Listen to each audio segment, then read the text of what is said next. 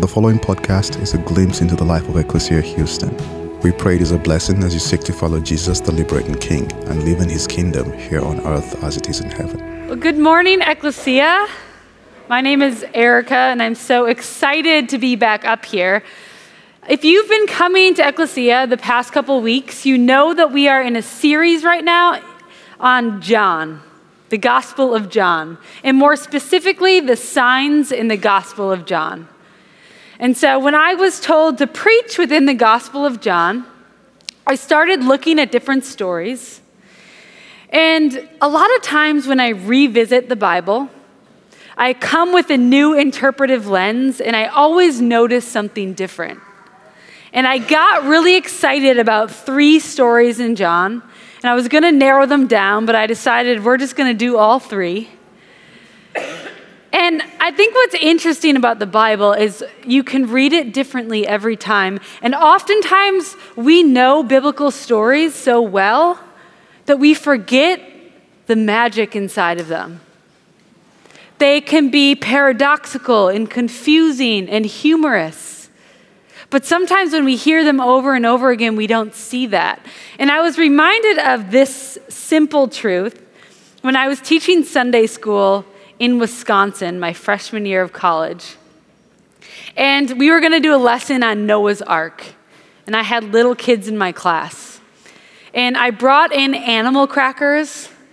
And my Sunday school classroom actually had a picture of Noah's Ark on the wall. And so we talked about the animals and we ate the crackers. And I found a CD that had storms on it. So you play this CD. And it was lightning and thunder and rain. And so when it came time for the carpet square learning, all the little kids got their little carpet square and sat down. And I flickered the lights and I turned on the storm. And the entire room started to cry. And I thought, this went horribly. But I think back on that moment, and I think those kids had it right. Like, Noah's Ark is a scary story. God wiping out humanity and saving a select few is scary. And those kids seemed to know how scary this story was more than I did. I thought it was going to be a cute little story about animals, and boy, was I wrong. I had to completely change my lesson plan, and we didn't even talk about Noah's Ark the second half because I was just trying to get kids to stop crying from the scary storm that I had created. And as I read John, in John 20, which is the most famous Christian story, it's the resurrection of Jesus, I read this differently as I was preparing for the sermon. Because what you need to know is the book of John, or the Gospel of John, is written by John. And in those times, you would never tell a story about yourself. That was not something that was ethical. So if you were to talk about yourself in a story, you'd have to give yourself another name. And in the Gospel of John, John calls himself a really humble nickname. He calls himself the one Jesus loved. And when we read John 20, knowing that, it becomes a hilarious story. So we're going to read it together. It says, before the sun had risen on Sunday morning, Mary Magdalene made a trip to the tomb where his body was laid to rest. In the darkness, she discovered the covering had been rolled away. She darted out of the garden to find Simon Peter and the dearly loved disciple to deliver the startling news. Mary Magdalene said, they have taken the body of our Lord, and we cannot find him. Together, they all departed for the tomb to see for themselves. They began to run, and Peter could not keep up. The beloved disciple arrived first, but did not go in.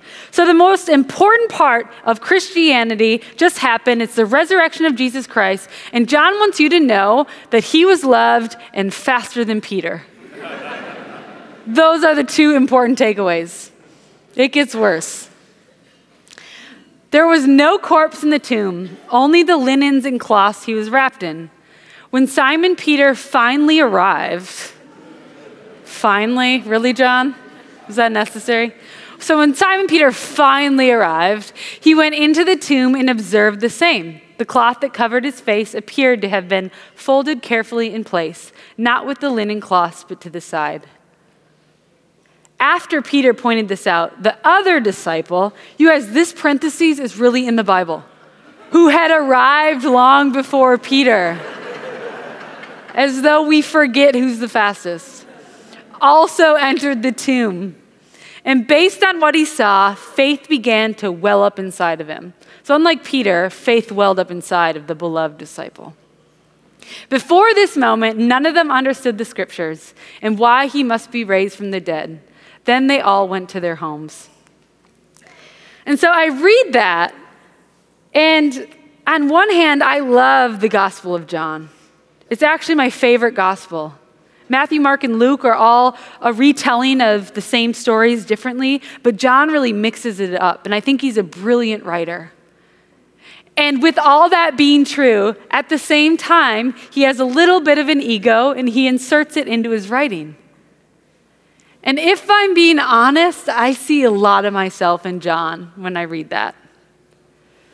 See, there was something in middle school called the physical fitness testing, which was my Super Bowl. I would fail spelling tests regularly, but physical fitness testing was my time. I was not the most athletic kid in my class by any means. There was this girl named Melissa Dixon who won everything. She was born with a six-pack. An infant, she had a six-pack. There was another girl in my class, Carrie Myson, who could run miles and miles and never get tired. This other girl, Ashley Carmichael, could do pull-ups. And I, as a competitive person, compared myself to all these girls. And at the middle school track meet coming up, I thought, I'm going to run the 400-meter dash. And this was a strategic decision on my behalf. I knew the fast girls like Melissa Dixon were going to win the 100-yard dash. I knew the endurance athletes were going to win the mile, so I thought, I'm going to be with all the girls that don't know what to sign up for, so they picked the 400, and I'm going to train for it, and I'm going to win. And so I went home, and my dad mapped out 400 yards in our street, and it was down to our stop sign and back, was almost exactly 400 meters. And I would train every night after dinner. I'd time myself, trying to get my time down. And when the track meet day came, I was placed on the outside of the track in the farthest lane. And if you've ever run track, you know that if you're on the outside, you actually start farther ahead because those on the inside get the curve, and it will all make up for each other eventually the last 100 meters. And so I couldn't really tell who was winning. And the last 100 meters come, and I'm in front, and I think, thank the Lord I can at least win one race. And 50 meters to go, I see this cute little bouncy redheaded girl who's not out of breath, which I found very annoying, pass me. She had a smile on her face. And after the race was over, I thought, who in the heck is Emily Bowen?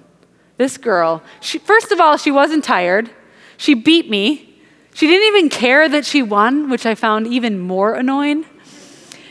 And Emily became one of my best friends. I was her maid of honor, and she was mine. And I thought I'd show a picture of Emily and I to really demonstrate my spiritual growth. So here is Emily and I on spring break in college. But to be fair to Emily, there's a more recent photo. That's Emily now. She has a baby and a husband and a dog, and every winter they have a party on the lake, and they set it up like a living room, and it reminds me that I'm so thankful I live in Houston, Texas right now.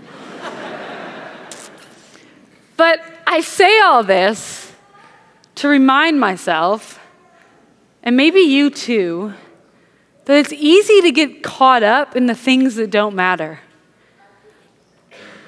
I think John knew the importance of the resurrection, He wouldn't have written about it if he didn't. But he also cared about small things like who got to the tomb first. And how often are we focusing on details in our own life that really don't matter, and we're ignoring the bigger truth and the bigger invitation that Christ invites us into? I told that track story in my maid of honor speech at Emily's wedding. Emily does not even remember this story.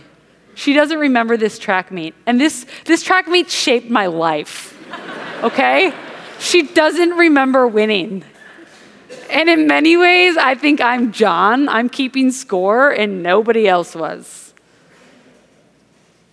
And so I'm reminded that these stories in John and the characters in the Bible, they have goodness, and they also sin. They are simultaneously sinner and saint at the same time. And John was an imperfect person writing about a perfect person. John continues in the book of John. So John 20 is the resurrection. Shortly after, John 21 is a story on the Sea of Galilee. And after Jesus is resurrected, he shows up on the shore of the sea. And I have a photo from when I went to Israel with Ecclesia. That boat was built to simulate the boats of that time. So Jesus showed up on the shore of the Sea of Galilee in John 21, and he was looking at a bunch of his friends in a boat together trying to catch fish. And this is probably a lot like the picture that Jesus was actually looking at, only it was filled with people. And in John 21, the fishermen are not catching anything. And Jesus commands them to cast the net on the other side of the boat. And because he's Jesus, and miracles happen when Jesus tells you to do something, the fishermen brought in a net filled with fish. And Jesus had a fire burning on the shore, and he was going to make all of his friends breakfast. And there's this joke that resurrection burns a lot of calories. So Jesus was just really hungry, and he was impatient that his friends couldn't catch any fish. And Bob Goff says, when Jesus rose from the dead, he didn't give a big sermon or make a speech. He made his friends breakfast. And that reminds me a lot of actually what Ecclesia is doing in Venezuela. I think sometimes when problems and injustice seem so vast, it's hard to even know where to start.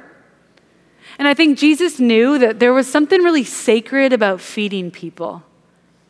And I think of Ecclesia going to Venezuela, and we don't know how to solve these complicated problems, but we do know that we can show up and be the hands and feet of Christ and bring our Venezuelan brothers and sisters Christmas bread on Christmas. Because it's something simple and sacred. And so I think this act of making your friends breakfast and fresh fish in the morning was a really sacred act. And while this was going on, Jesus and Peter had a really interesting exchange in John 21. Jesus said, "Simon, son of John, do you love me more than these other things?" Simon Peter said, "Yes, Lord, you know that I love you." Jesus said, "Take care of my lambs." Jesus asked him a second time, "Simon, son of John, do you love me?" Simon Peter said, "Yes, Lord, you must surely know that I love you." Jesus said, "Shepherd my sheep." For the third time, "Simon, son of John, do you love me?" Peter was hurt because he asked him the same question a third time, "Do you love me?" By the way, Jesus was really strategic in how he asked questions. I don't think Jesus was somebody that needed a lot of validation. He didn't need to hear from the same person that he was loved 3 times. Instead, Jesus asked Simon Peter 3 times because it was very symbolic of the 3 times that Peter rejected Christ. So if you remember, there were 3 different accounts that Simon Peter denied Christ. So Jesus was strategic in asking him 3 times. Simon Peter said, "Lord, you know everything. You know that I love you." Jesus said, "Look after my sheep. I tell you the truth, when you were younger, you would dress yourself and go wherever you please.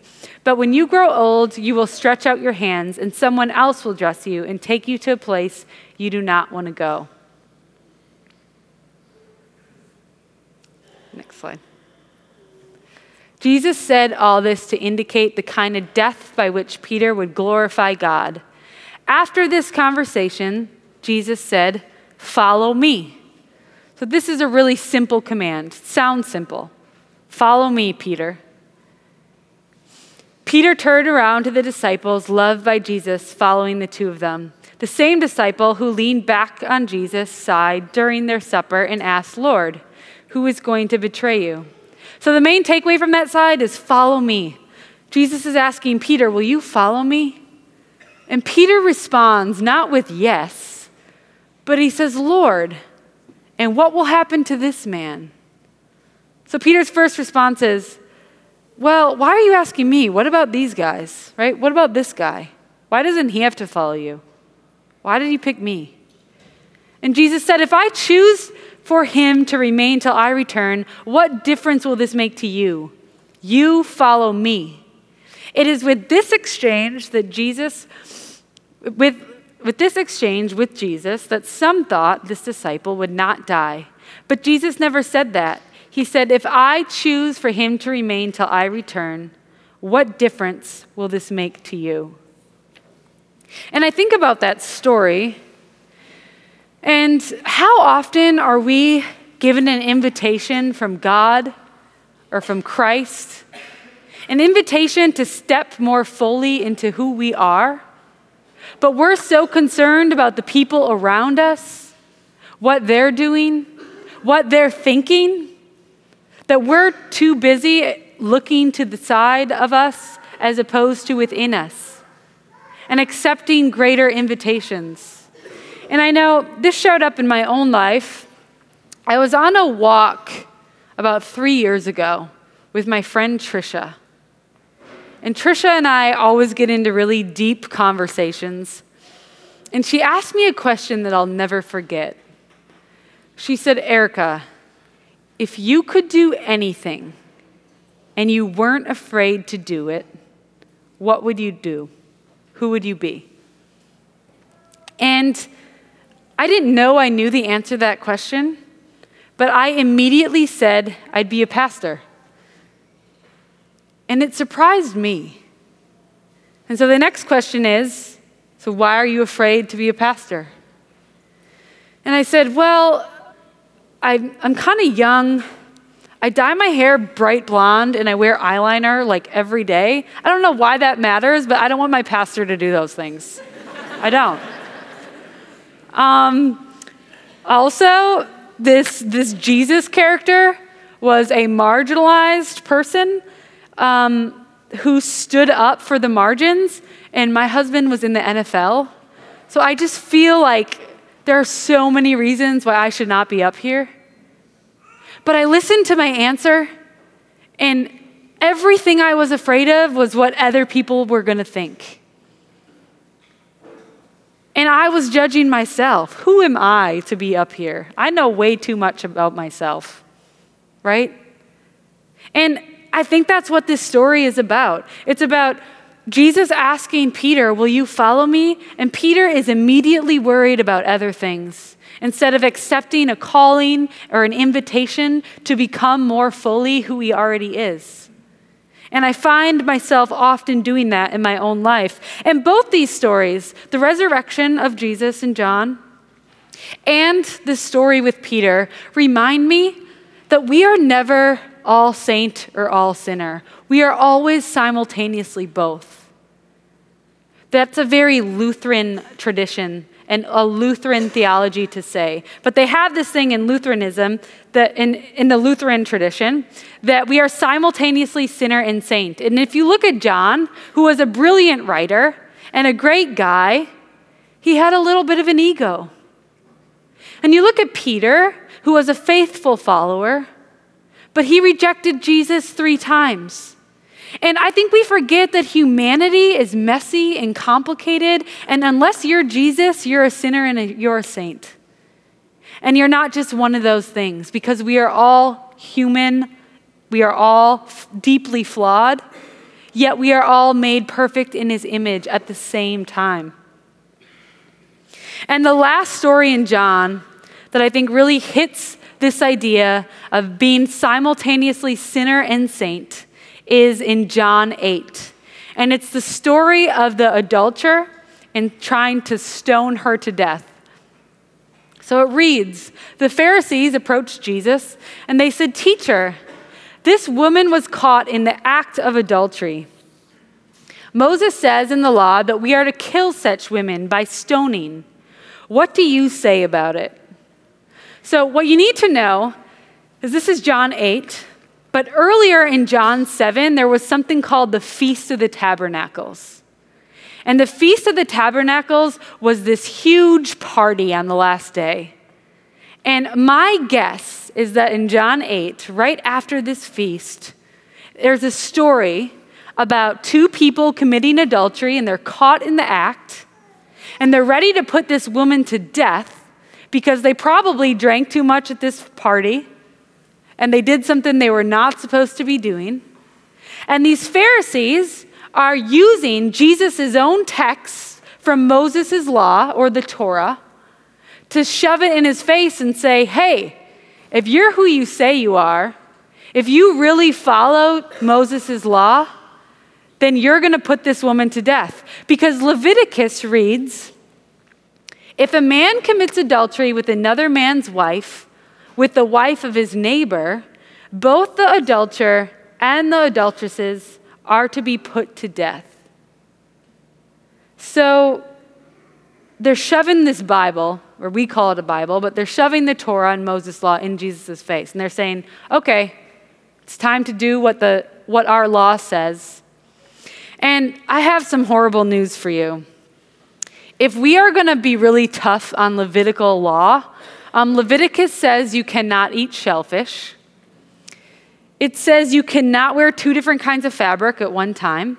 I'm wearing polyester and cotton. I'm a sinner. It says that you cannot shave your beard. And I totally pluck this one chin hair that I have, you guys. I do. I really do. So I am a Levitical code violator. And we all know people like this, that cherry pick verses out of the Bible to shame other people and not putting them in a larger context. And I think Jesus was thinking what we think about those people, like, whoa, you're missing the whole point. And so Jesus doesn't care what Leviticus 20:10 says. And Rachel Held Evans has this to say. They wanted to see if this Jesus fellow who ate with the tax collectors and prostitutes and who touched the ritually impure could be tough on sin.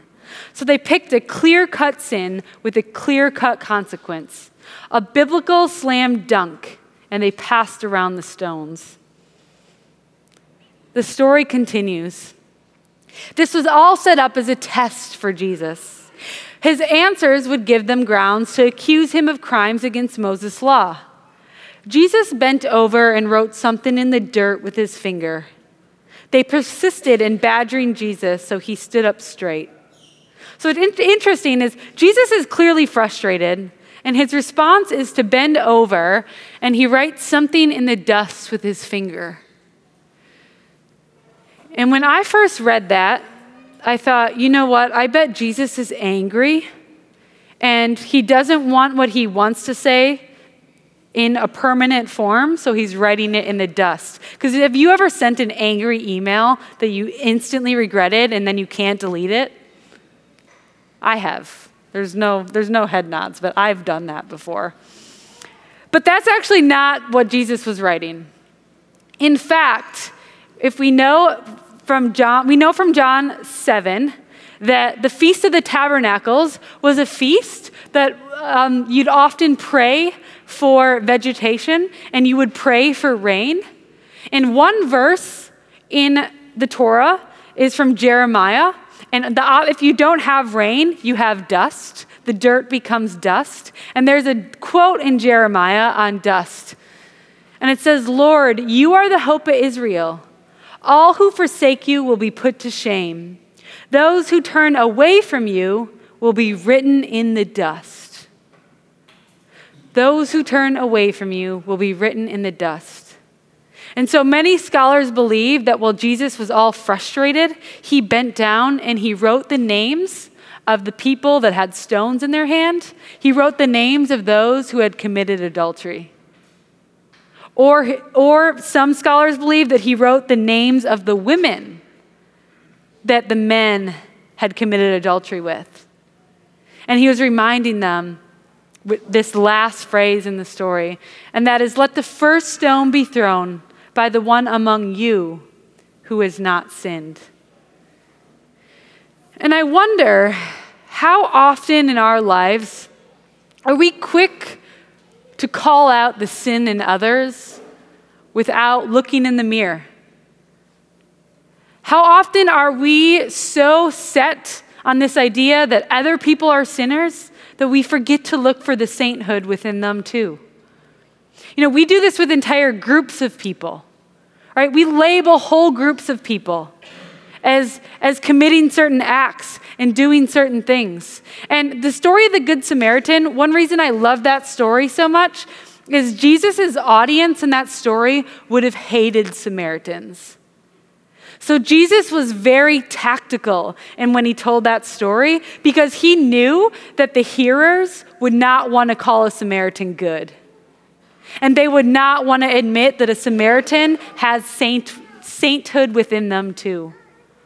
But these stories constantly remind us that we are sinner and saint. And if we want to project just one thing onto each other, we're going to have a tough time. When Garrett and I first moved here in 2010, we were church shopping, and we didn't really find a church that we loved. And then 2011 came, and we heard about this church called Ecclesia on Taft Street. And we started going to Ecclesia, and it felt like a real community, like a community where everyone wasn't pretending to be so perfect. And we liked it. And there was this one moment where I knew Ecclesia would probably be our church. And it was when we were eating ice cream. And my husband is one of those people with a ridiculous amount of self-control. And after dinner, he'll open up a Ben & Jerry's, he'll take one bite, he then puts the cap back on and puts it in the freezer. Like a psychopath. And I, like a normal person, eat the pint of ice cream. And this is a continual fight within our house. Where is my ice cream? I had it. How is it gone? Because that's what people do. You're not normal. I am. This is 50% of our marital fighting is over ice cream. And so we had just found Ecclesia, and we were having this routine fight of, did you really eat it all? And I just stood there, and he shook his head, and he looked at me, and he said, but you greedily hoard as if your well will run dry. And I thought, oh my gosh, you're listening in church. That's one of our prayers. And I knew Ecclesia would be our church because my husband could quote the prayers of Ecclesia. But I say all this, and later on, after we made Ecclesia our home church, we invited Pastor Chris. This is when Ecclesia was smaller. And we invited Pastor Chris over for dinner. And I hadn't furnished our apartment yet. So I went out and I bought a card table and 4 flimsy folding chairs. And we had a grill on our porch, which we were not supposed to have in our apartment, but we risked it all for Pastor Chris. And we made steak on that grill, and Pastor Chris came over. And I was at a low point in my life that year. I was active in my addiction to a prescription medication. I was in a really dark personal space. I had just applied for my dream job at Lululemon, and I bought an overpriced athleisure wear outfit to show up for the interview, and I did not get that job. My life felt like it was over. And Pastor Chris came over, and he started talking to me about maybe starting a charity. Well, Garrett was in the NFL. And I thought, this guy has no idea who I am. Like, I can't even get any kind of job right now. Like this, he doesn't know just how bad I am. If he knew how bad I was, he wouldn't be telling me that I could run a charity. I can't even manage my own life right now, let alone raise money and be responsible. And today we've raised almost $2 million for children in Houston public high schools. And I tell you this because it took somebody finding some saint in me for me to forgive the sinner. And if we're looking to be all perfect or all bad, I think we're living in the wrong place, because we are all living in our messy humanity, and we are simultaneously sinner and saint. And these stories in the Bible remind me continually that unless you're Jesus, that is true. And not only is that okay, but it's beautiful. Because grace saves us all. And because of grace, we are free to be who we are. We can make mistakes, and we can show up for a life of resurrection and truth and healing, because that's what that story is all about. Ecclesia, let me pray with you. Dear God, I pray that as we go out into our weeks, that we will live into your calling. I pray that when we feel an invitation from you in our bones, that we won't look to our neighbors or to our sides, but we will look within and through you. I pray that we will pay attention to your bigger story, to your resurrected life, and not get caught up in the petty details of who's winning and who's losing, because the battle is already won. In your name we pray. Amen. Thank you for listening to our podcast. If you would like more information, please visit our website at www.ecclesiahouston.org.